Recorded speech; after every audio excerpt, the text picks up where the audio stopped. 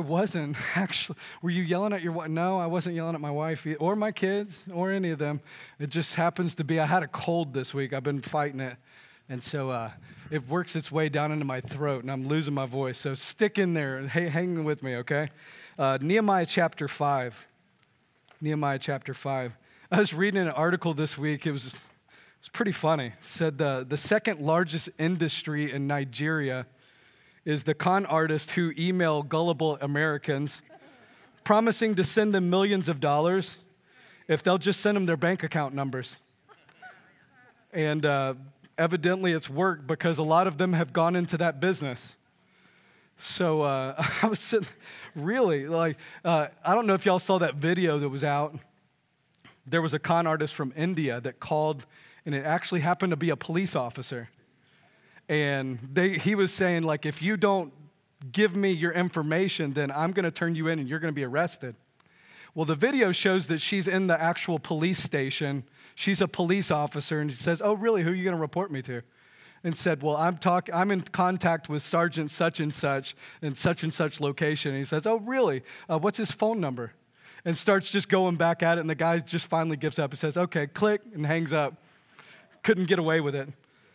You know, con artists, they abound in this world, not just in the financial realm, but also in the spiritual realm. The Bible says that Satan is the master deceiver. John chapter 8, verse 44 says that he's a liar and the father of all lies. The Bible tells us in 2 Corinthians that we shouldn't be ignorant of his devices, of his schemes. And as believers, we have to be aware of what God would want to do in our lives, spiritually speaking. The Bible says that Satan's strategy is to discourage the believer. That's what we looked at last week. We noticed the fact that because Satan had tried to attempt to destroy the Jewish people's plans of rebuilding the walls, he couldn't work at them from the outside. You remember that?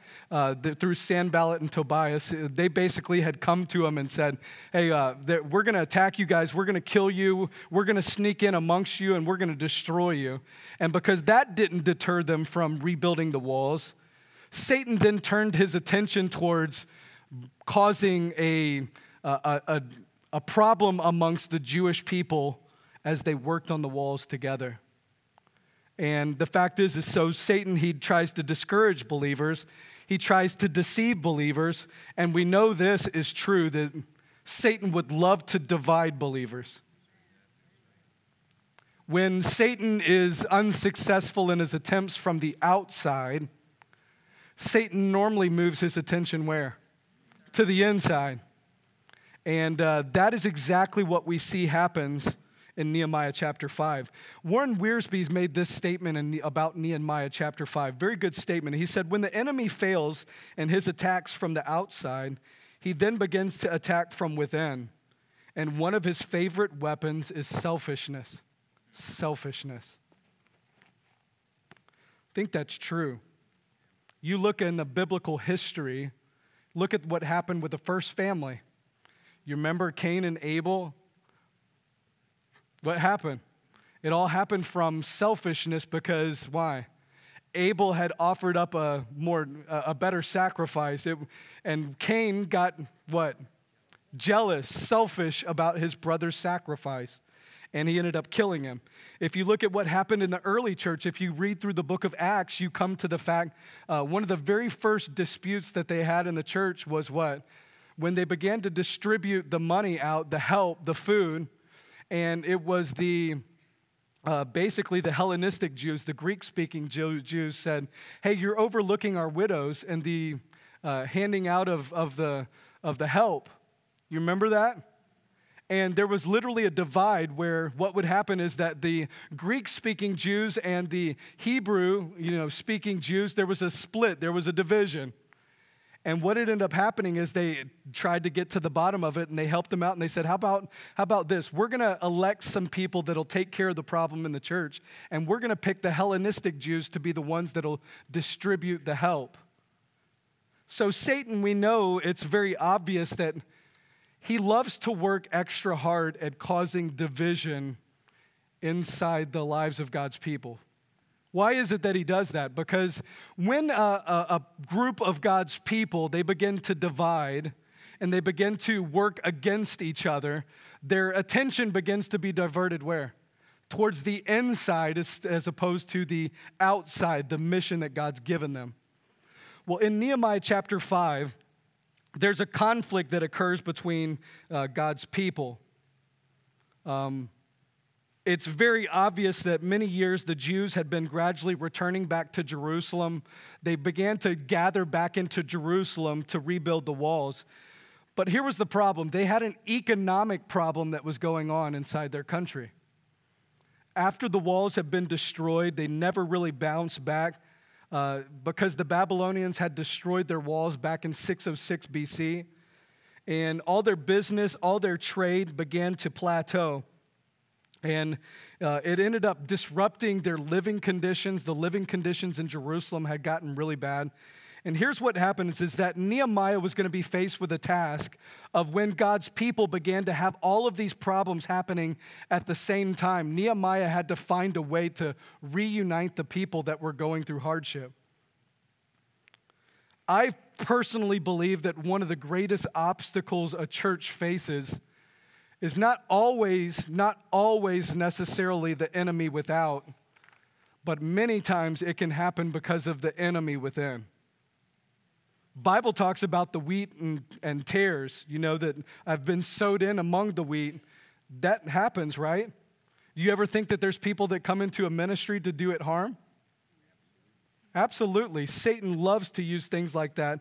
And see, what was happening among the Jewish people is that they ended up having all of these people returning back to the city of Jerusalem on all of these different returns. And here's the situation that they were facing in Jerusalem, is that all these people are coming back into Jerusalem and they don't have enough food to keep up with the growth in their population. The demands went up on food, and the thing is that they didn't have enough in their agriculture and what they were planning to be able to sustain everything that was going on. So there was going to be a huge financial problem that was going to occur in Jerusalem. And in the middle of all of that, that in those times, there's people that usually get taken advantage of. You recognize that? Anytime that there's a big problem in the economy with finances, there's going to be people that have money that take advantage of what? Those that don't. And what was happening in Jerusalem is that there was this big rift that was happening because of all the pressures that were going on. First of all, they had the pressures from the outside. The enemy had already threatened that they were going to take their lives. Then you had the internal problems of the financial crisis that was going on. Then on top of that, you have the food shortage. And then on top of that, then what happens is there's a rift that happens between God's people. Can you imagine being Nehemiah and facing all these obstacles at one time? You would begin as a leader to begin to say, how can I even begin to fix all these problems that we're facing? What I want us to do is look at this passage, because what could have potentially happened was this. There could have been a civil war that broke out if Nehemiah didn't solve the problem and get to the heart of it. Hey, one of the important things in leadership is that not just recognizing problems that happen, but knowing how to deal with it. Knowing the problem is only half the battle. Would you agree with that? It's not just knowing that a problem exists, it's then being able to critically process exactly what you can do to fix the situation.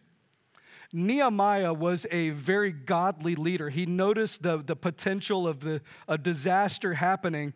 And what Nehemiah did is he came up with a very godly solution to what was going on. And folks, listen, does criticism and problems happen everywhere? Yeah. Do they happen in families? They happen in the business world? Hey, learning how to handle problems amongst people. Listen, what's the number one people usually have problems with? Relational problems. You recognize that, right? In any ministry, the number one problem that happens in churches is not usually, all the secondary things. It's primarily relational problems that happen. And one of the best things that you could learn how to do is this. How do you get into a crisis of relational problems and handle it in such a way that you can be able to unite people together to work together when there was problems that existed before. Don't you think that's a valuable thing to learn? Now let's look at what happens and let's look at the historical situation that was happening. Hang in there with me. I'm trying not to lose my voice tonight. All right, so listen, okay, historical situation. You have to understand that in this event, we see that there was complaints of the people and also a cause of the problem. The very first thing is that there was 3 complaints that were going on during that time.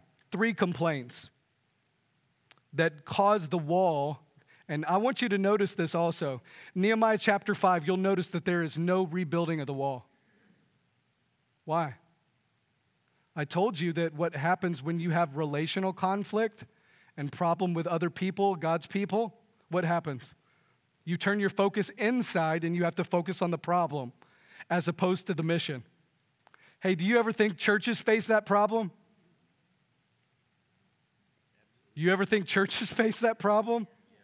Listen, I was just at KFC, okay? I went right after church, and there was an older man right behind me. Not KFC, Wendy's. All right, I'm already messed up. All right, so Wendy's, the guy was right behind me, and we struck up a conversation, and I was like, what do you do for a living? He said, I'm a pastor. And I was like, really? And I began to talk with him, strike up a conversation. Where do you pastor at? And he named me the name of the church. And I said, how long have you been there? He said, probably about 40 years. I was like, really? And so then it really got my interest, and I was like, well, how are things going? He said, horrible. I was like, well, what do you mean? Tell me a little bit about it. He's like, well, what happened in our church is that, I've been pastoring that place for a long time.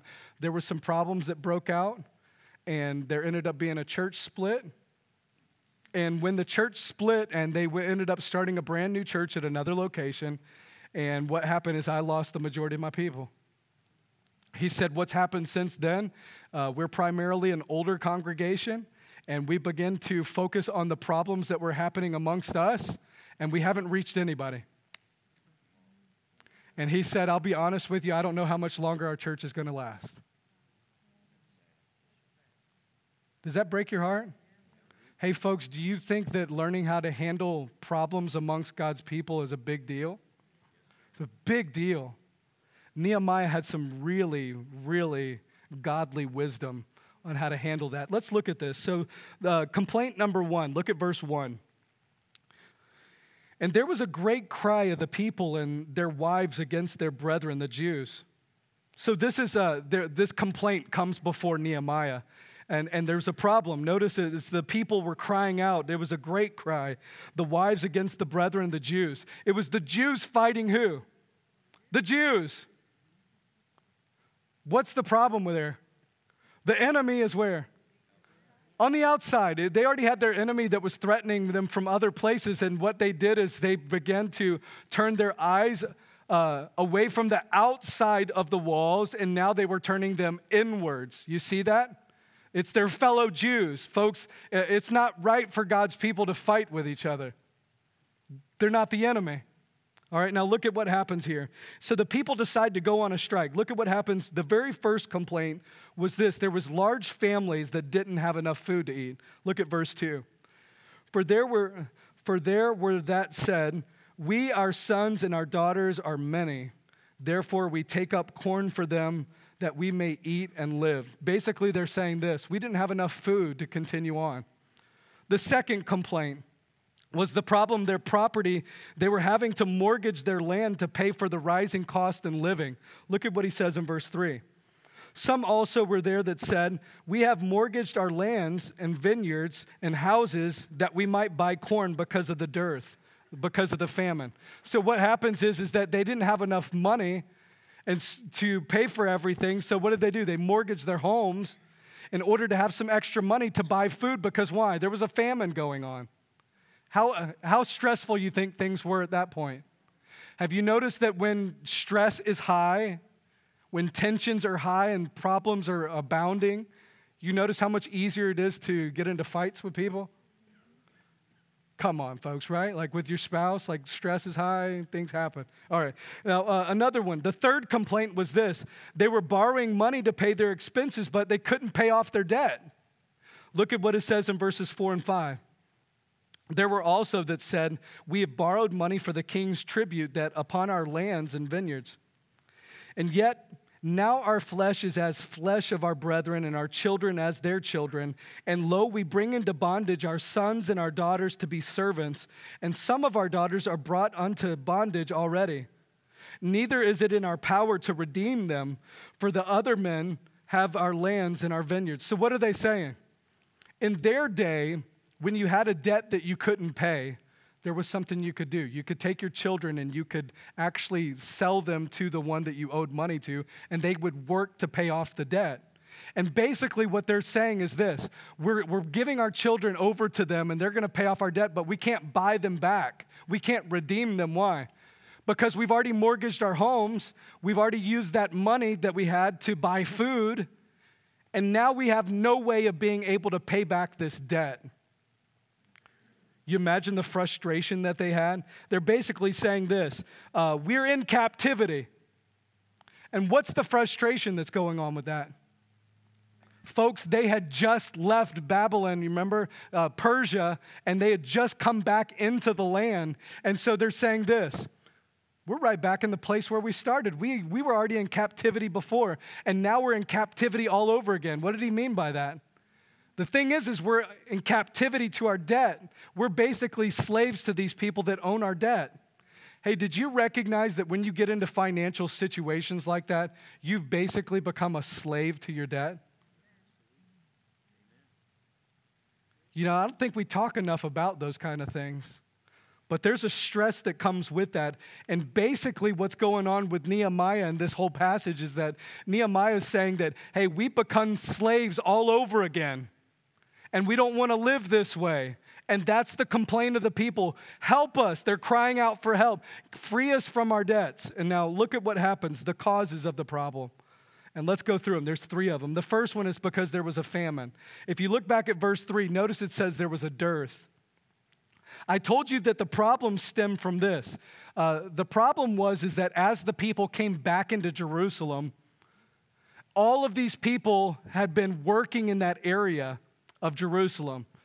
In last week's chapter, we found that the people, some of them had been outside the walls. Do you remember that? And remember they had been hearing from the enemy that they were going to be attacked? Well, what Nehemiah did was he assembled them to come back into Jerusalem in order for all of them to be within the safety of the walls. Okay, here's the problem. When everybody assembles back to within the walls, there was no way that they had enough food and crops to sustain the increase in the population. There was immediately a problem because the demand for food went up, and listen, the output of the crops and everything else wasn't enough to sustain the population. So there's this huge problem. This demand goes up. The people had moved in and they didn't have enough crops to sustain it. There's this famine that goes on. That's the first problem. Now, notice the second problem. The King Artaxerxes, his taxes were heavy. Man, don't you hate taxes? Man, nobody even said amen one time. Man, I'll tell you what. All right, but here's the thing is that what happened is that I told you to do that. They had to mortgage their homes in order to pay their expenses. Look at what happens in verse 4. There was also that said that we have borrowed money for what? For what? The king's tribute. And that upon our lands and our vineyards. King Artaxerxes, he lived in the city of Susa, which, listen, folks, over 800 miles away. And here's this king. He allows them to return back to their lands, but here's the situation that they faced. 800 miles away didn't mean that they had complete freedom. He was taking the taxes and he was putting it into his treasury, and the people are saying, we don't have enough money to be able to pay the tax that the king demands on us. And they recognized that they didn't have the people, the army, to be able to fight back. Okay, so do you see how the problems, what are they doing? They're piling up, piling up. You ever notice that problems that they come in waves? You ever notice how it's like, it's never just like one thing. It's like multiple things at one time, right? That's how the real world works.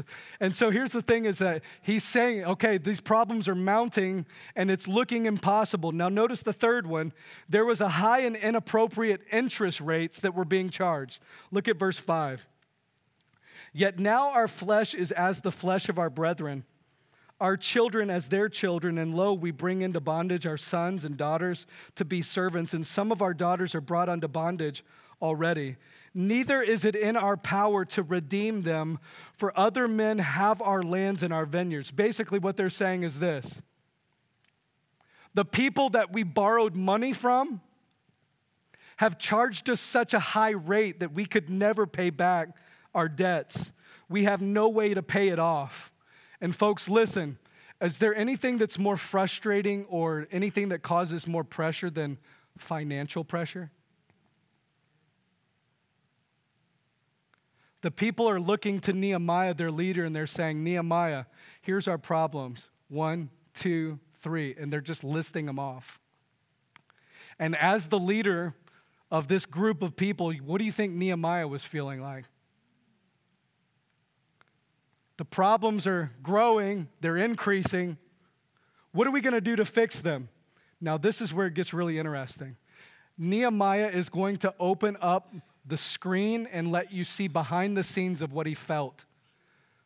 Folks, this is a very valuable section where you get to see behind the scenes of how Nehemiah responded. Hey, you want to know one of the great things about leadership? Listen to this part. The great way to lead people is to, first of all, learn how to lead yourself well. Can I say that one more time? If you want to lead people well, you have to, first of all, learn the principle of leading yourself well. If you can't lead yourself well, you'll really have a very difficult problem leading other people.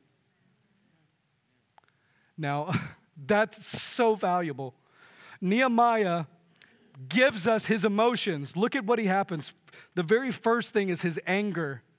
His anger. Now, this is going to get very interesting, so stay with me. My voice sounds horrible, and it's going to be really hard to inflect my voice, so stay with me. All right, so his anger. Look at what he says in verse 6. And I love he puts this in here, by the way. And I was very angry when I heard their cry and these words. You know what that word angry means? It means to burn within, to seethe, to be incensed, to be fuming. Listen, you could see, if you would have looked at Nehemiah, his face would have turned bloodshot red. You would have seen that vein poke out on his forehead. I mean, he was ticked. He was angry. And you're like, is it wrong to be angry?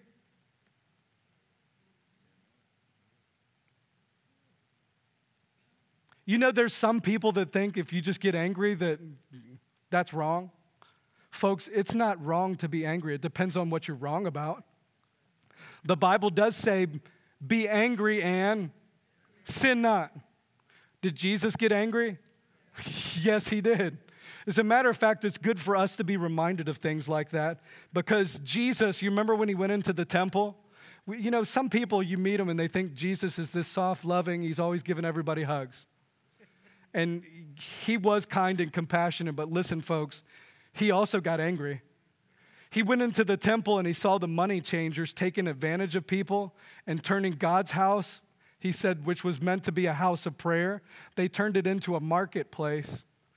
And the Bible says that Jesus took a cord and he fashioned it into a whip.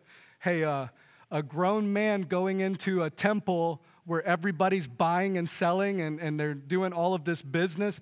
Jesus takes a whip out. I would love to see that. Flips the tables over and begins to drive people out. Man, that would be a great video to watch.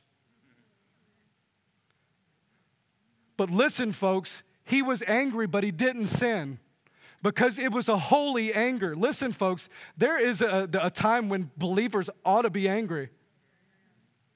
As a matter of fact, I think there's some times where we see things that happen, we're not angry enough.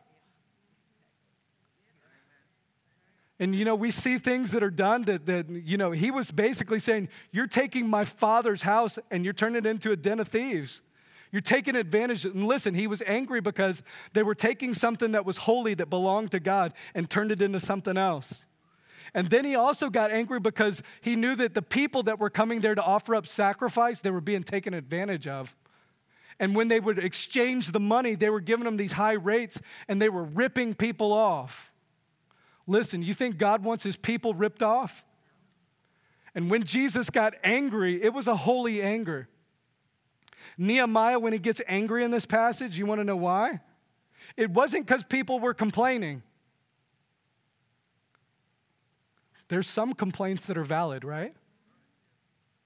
He hears that these people are charging these high interest rates and they're fellow Jews, and Nehemiah's like, hold on a second, this isn't right. And so he pauses, and here's the reason why. You're like, Ryan, why did he have a reason to be angry? Well, the Jewish people, God had given them laws that they were to follow. And one of the things that upset Nehemiah is that they had very specific regulations on the people, and the regulations and the laws were meant not to be a burden to them, but also to differentiate them from other people. That as they followed God's law, that it would separate them and make them distinct from other people groups. Okay, for instance, look at Exodus chapter 22, verse 25. Let's look at what this passage says. If thou lend money to any of my people that is poor by thee, thou shalt not be to him a usurer, neither shalt thou lay upon him usury. What does that mean? Well, he's basically telling them that if you see any of our people, any of the Jewish people, that they're poor, he says, don't be a creditor to them. Don't take advantage of charging them money when you lend them. Don't charge them extra interest on top of the money that they're borrowing from you. God told them not to do it. Why?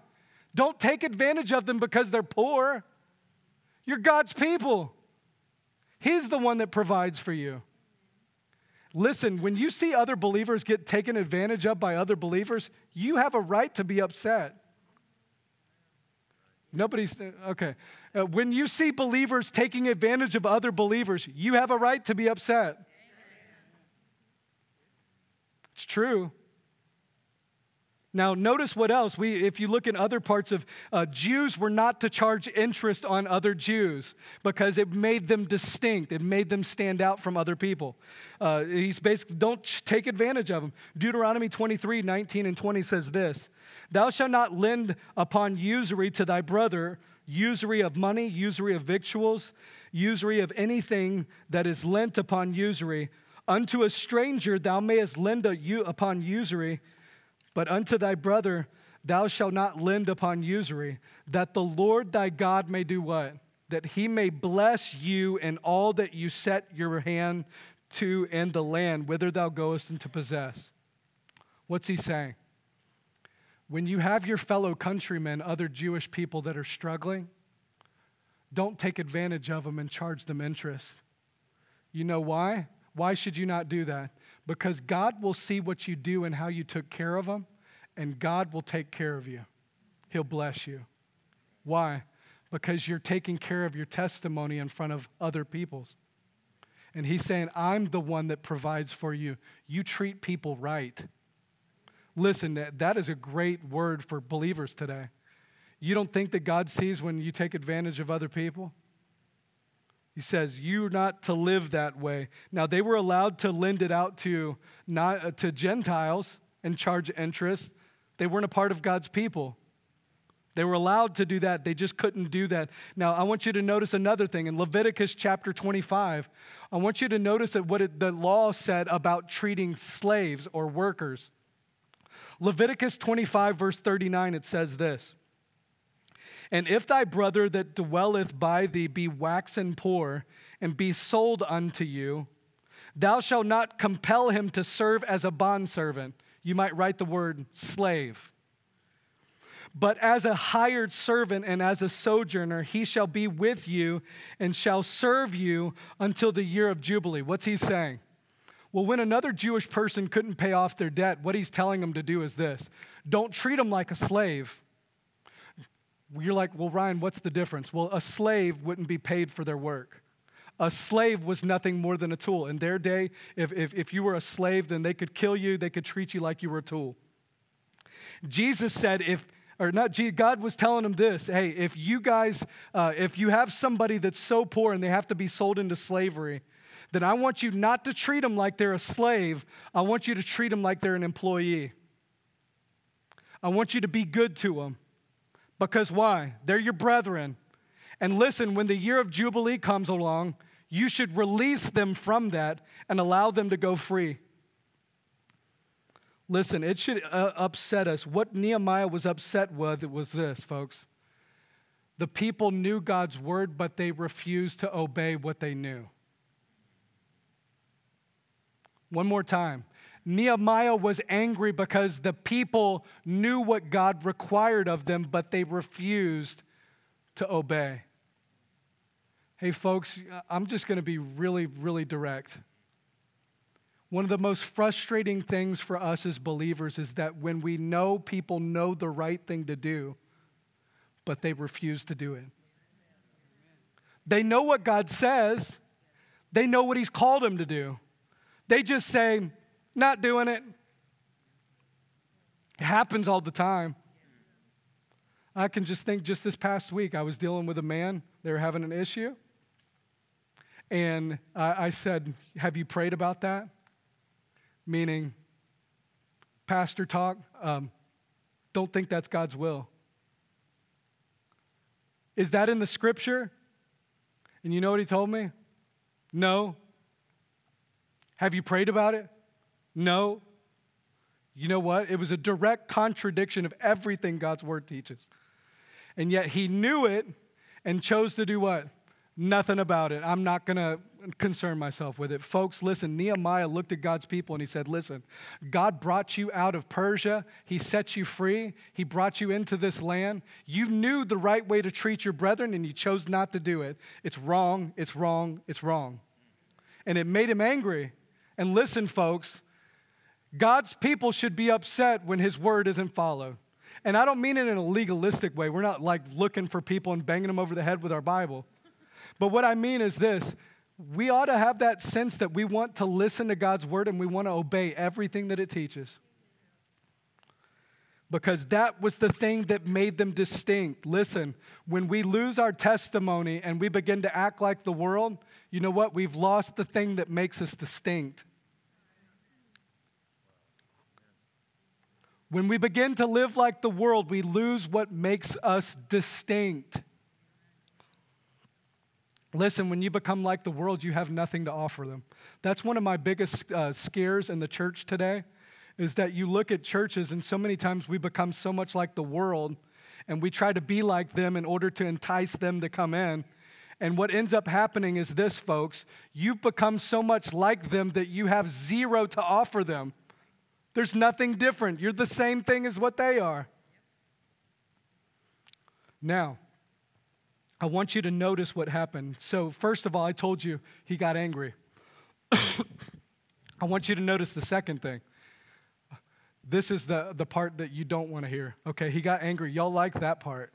Now, I want you to notice the next part. Verse 7. Then I consulted with myself. What does that mean? He got angry. He kept himself under control. He took time to think through what he was going to say before he said it. You're like, what do you mean? He didn't react and respond immediately. He actually prayed about it and took some time to consider what God would have him to do with that situation. And he prayed through it. He thought through it before he spoke. Listen, we love to reverse that and speak first, and then we'll pray about it. Hey, God, would you help clean this up? I know I said that. And the thing is that's the Bible says that we're to be angry and sin not. The solution is this. He took time to think through what he was going to do about the situation. He heard all these problems, boom, boom, boom, boom, boom. And then he got angry about it. He gave himself time to think and begin to consider about how he was going to approach the problem and how he was going to deal with it. Do you know Thomas Jefferson? He wrote in his Decalogue of How to Live, this is what he said. It's one of his principles. He said, when angry, count to 10. He said, when very angry, count to 100. Mark Twain changed it a little bit. He said, when you're angry, count to 4. When you're very angry, swear. Probably not great advice, though. All right, so what I appreciate about Nehemiah, folks, listen. When you get angry and you get upset about what's going on, one of the worst decisions you can make is choose to react off the cuff and just say what you think. So many times in situations that we could actually fix, instead of taking water and throwing it on the fire, we take gasoline and throw it to it. Nehemiah took time to ponder, to think about the situation, to run it through his mind, and I'm sure he probably prayed about it like he did all the other times. But listen, he took the time to think it out about what he would do with the situation. Now, let me show you now this very important aspect. How do you deal with the problem? Okay, we've looked at the problems that mounted, and then we looked at how Nehemiah responded. Now let's look at this situation and how do you fix it? Very powerful principles. First of all, he accused the ones that were guilty of stepping out of God's guidelines. There's accusations. Look at what he says in verse 7. Very good words. And I rebuked the nobles and the rulers and said unto them, you exact usury, every one of his brother, and I set a great assembly against them. Now, wow, you see what Nehemiah did? What did he do? You know some leaders, you know how they approach problems? Sweep it under the rug. We'll deal with it later. Some people act like it's not there. Nehemiah, what did he do in this passage? He went directly at it head on. That's great leadership. Don't turn a blind eye to it. You don't have to overreact either. Head directly at it. He says that he rebuked them. Notice who it was that he was rebuking. You think it would have been easy to go after the nobles and the rulers? What does he mean by that? These are the rich people. These are the ones with position and power. These are the ones that were causing the problem and stirring everything up. The ones taking advantage of others. He went directly at them. Isn't that interesting that he went directly at the source?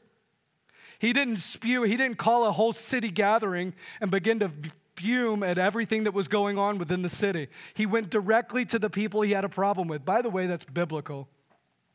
When you have a problem and you have people that are the ones that have done the wrong, what do? Go to them. Listen, folks, when you have problems and issues with people, God calls you to go to them privately and to deal with the matter with them individually. You know how many problems would be fixed in our churches if we just followed that one thing? I can remember playing baseball at college. One of the things that drove me nuts, I absolutely hated it, like when one of our players committed an error, which happened like every game, was basically this. The coach would make us run laps for that one person that made the mistake. And I'm like, are you kidding me? Like, they're the one that made the mistake. Why didn't you go to them? Now, here's the thing. When Nehemiah found the problem that was going on, he went directly at the people that were causing it. God led Nehemiah to go to the people that were responsible, that have done something wrong, and he went directly to them, and this is what he did. Now, folks, this is incredible. Did Nehemiah know what the problem that was going on? Did he know what it was? Yes, people had already told him. Now, when he goes to them and he confronts them, listen, folks, this is the hardest thing to do. Be open, be honest, be direct about what the problem is. Nothing can be fixed unless you directly attack it head on. Notice what he does. Verse 7, you exact usury every one of his brother. You know what he's saying? You're charging interest to fellow Jews. That's against God's word. He spoke it word for word. The second thing is that you're allowing the sales of Jewish people to permanent slavery. Look at what he says in verse 8. And I said unto them, we after our ability have redeemed our brethren the Jews, which were sold unto the heathen. He's saying we brought back those that were captives in Persia. And will you even sell your brethren, and shall they be sold unto us? And then they held their peace and found nothing to answer. Look at that. He said, you're selling them into slavery. Isn't that what the heathen used to do? You're acting like the world. Hey, folks, was he beating around the bush? Very direct. The third thing is this: you're losing what makes us distinct. Verse 9, and I said, it is not good that you do. Ought you not to walk like what? In the fear of God because of the reproach of the heathen, our enemies?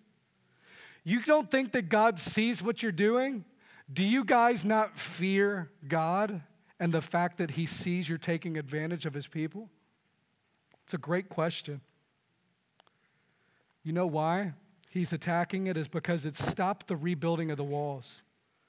And folks, listen. All of the book of Nehemiah chapter 5, there's no building on the walls. Why? Internal strife.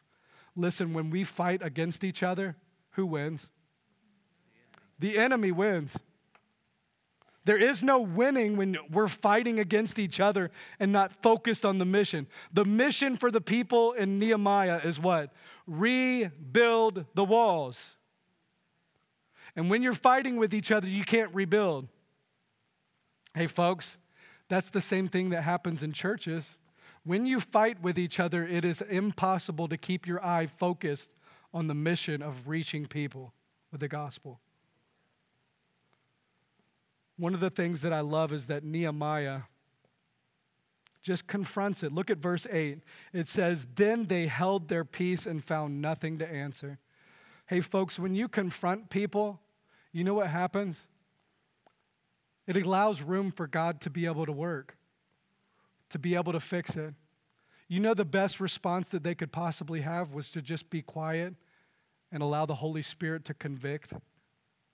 You know that happens throughout Scripture. One of my favorite passages is when Nathan is told by God to go and confront David. You remember what happened in the story? Nathan walks into the King David and he says, let me tell you a story about this man. He was poor, and all he had was one ewe lamb. That's all he owned. He kept it in his house. He tended to it. He took care of it. And then there was this rich man that had all kinds of lambs. He came in and he took it from him. He stole it from him and took it. And David got angry and he said to Nathan, he said, Nathan, who is that man? I'm going to make sure he dies today. And Nathan looks at him and what does he tell him? That man is you. And David was what? Silent. Folks, great leadership recognizes the problem and it learns how to deal with it. You want to know one of the things that I've had to learn in ministry is that sometimes God calls you to do the things that are really difficult. It's the having a private meeting with somebody that you know you need to say something to. Is it fun? Do you feel like doing it? Never. But it's the thing that you have to do in order to deal with the situation. God calls you to do it. Do the right thing and go to him. Hey, folks, if you're waiting for it to get easy, it doesn't ever get easy. God doesn't call you to do the thing that's easy. He calls you to do the thing that's right. Now notice the corrections, and I love this part because any good leader knows that just calling people out and them feeling bad about it and being convicted about it isn't enough. You have to take actions to make sure that what they decide upon is actually going to be followed through with. Now, notice what Nehemiah does. He doesn't just call them to respond and fix it and to admit that they were wrong, but they took actions to fix what was happening. So the corrections was this. First thing is he made them make a commitment to determine to stop the wrong. Stop doing what's wrong. Verse 10 is this is what he says. I likewise and my brethren and my servants might exact of them money and corn. I pray you, let us leave off this what? Usury. What does he mean? Take off the interest. He says, from now on, when you see your brethren and they're in need, stop charging interest. Stop it now. Stop. That's the first step. The second thing that he does is he makes specific plans to correct the wrong. Listen, folks, immediately, look at what he says in verse 11. Restore, I pray you, to them, even this day. When? Today. When? Today. Restore it, I pray to you, even this day, their lands, their vineyards, their olive gardens, their houses, their 100th part of their money, the corn, the wine, the oil, you exacted them. Nehemiah told them to do what? Respond immediately, fix it now. Listen, it's not enough for you to just feel sorry about what you've done. You took advantage of them, you stole their houses, you stole their land, you stole their food. And Nehemiah comes in and says, it's not just good enough for you to feel bad about it and say, guys, I'm sorry. Nehemiah is telling them, make restitution. Take what you've taken from them and give it back to them. Make sure that it's right. It's great that you're under conviction, but listen, sorry's not good enough. You go back and you make it right. That's what Nehemiah said. There's times where you need to do more than just say, I'm sorry, and acknowledge you're wrong. Right? You remember what happened with Zacchaeus? He came to faith in Christ, and what did he do? On his own, he took the money that he had taken from people, and what did he do? He took it and he gave it back, and he gave up back even a little bit more. You know why? He was making restitution for the wrong that he had done. Now, that doesn't save you. That's not what we're talking about. We're talking about when you've done something wrong to somebody and you've taken something from them. Make restitution, make it right. And Nehemiah called him to it. Now, this is what I love about it, because Nehemiah was a great leader. Look at what he did. He didn't have him sit on it. He says, act now, do it now, don't wait. Now, here's the next part. Look at this. Declare your plans for correction and a promise to God. Now, this is what I love about this passage. Nehemiah, when they said, we're wrong, we shouldn't have taken that money from him, you know what he did? He sent a messenger down to the priest and he brought him back. And you know what he made him do? He made the nobles and these people in position, the elders, you know what he made them do? Stand up and make a promise to the priest. Look at what he does in verse 12. He says, then said they, we will restore to them and we will require nothing of them. So will we do as thou sayest. Look at what he said. Then I called the priests and I took an oath of them that they should do according to this promise. So they call the priests then. They come and show up and he has the nobles and these men line up and they begin to make a promise to the priest. Why would they do that? The priests were the ones that represented the people to God. And by them stating this in front of everybody publicly, what were they saying? Hold us accountable to the decision that we've made.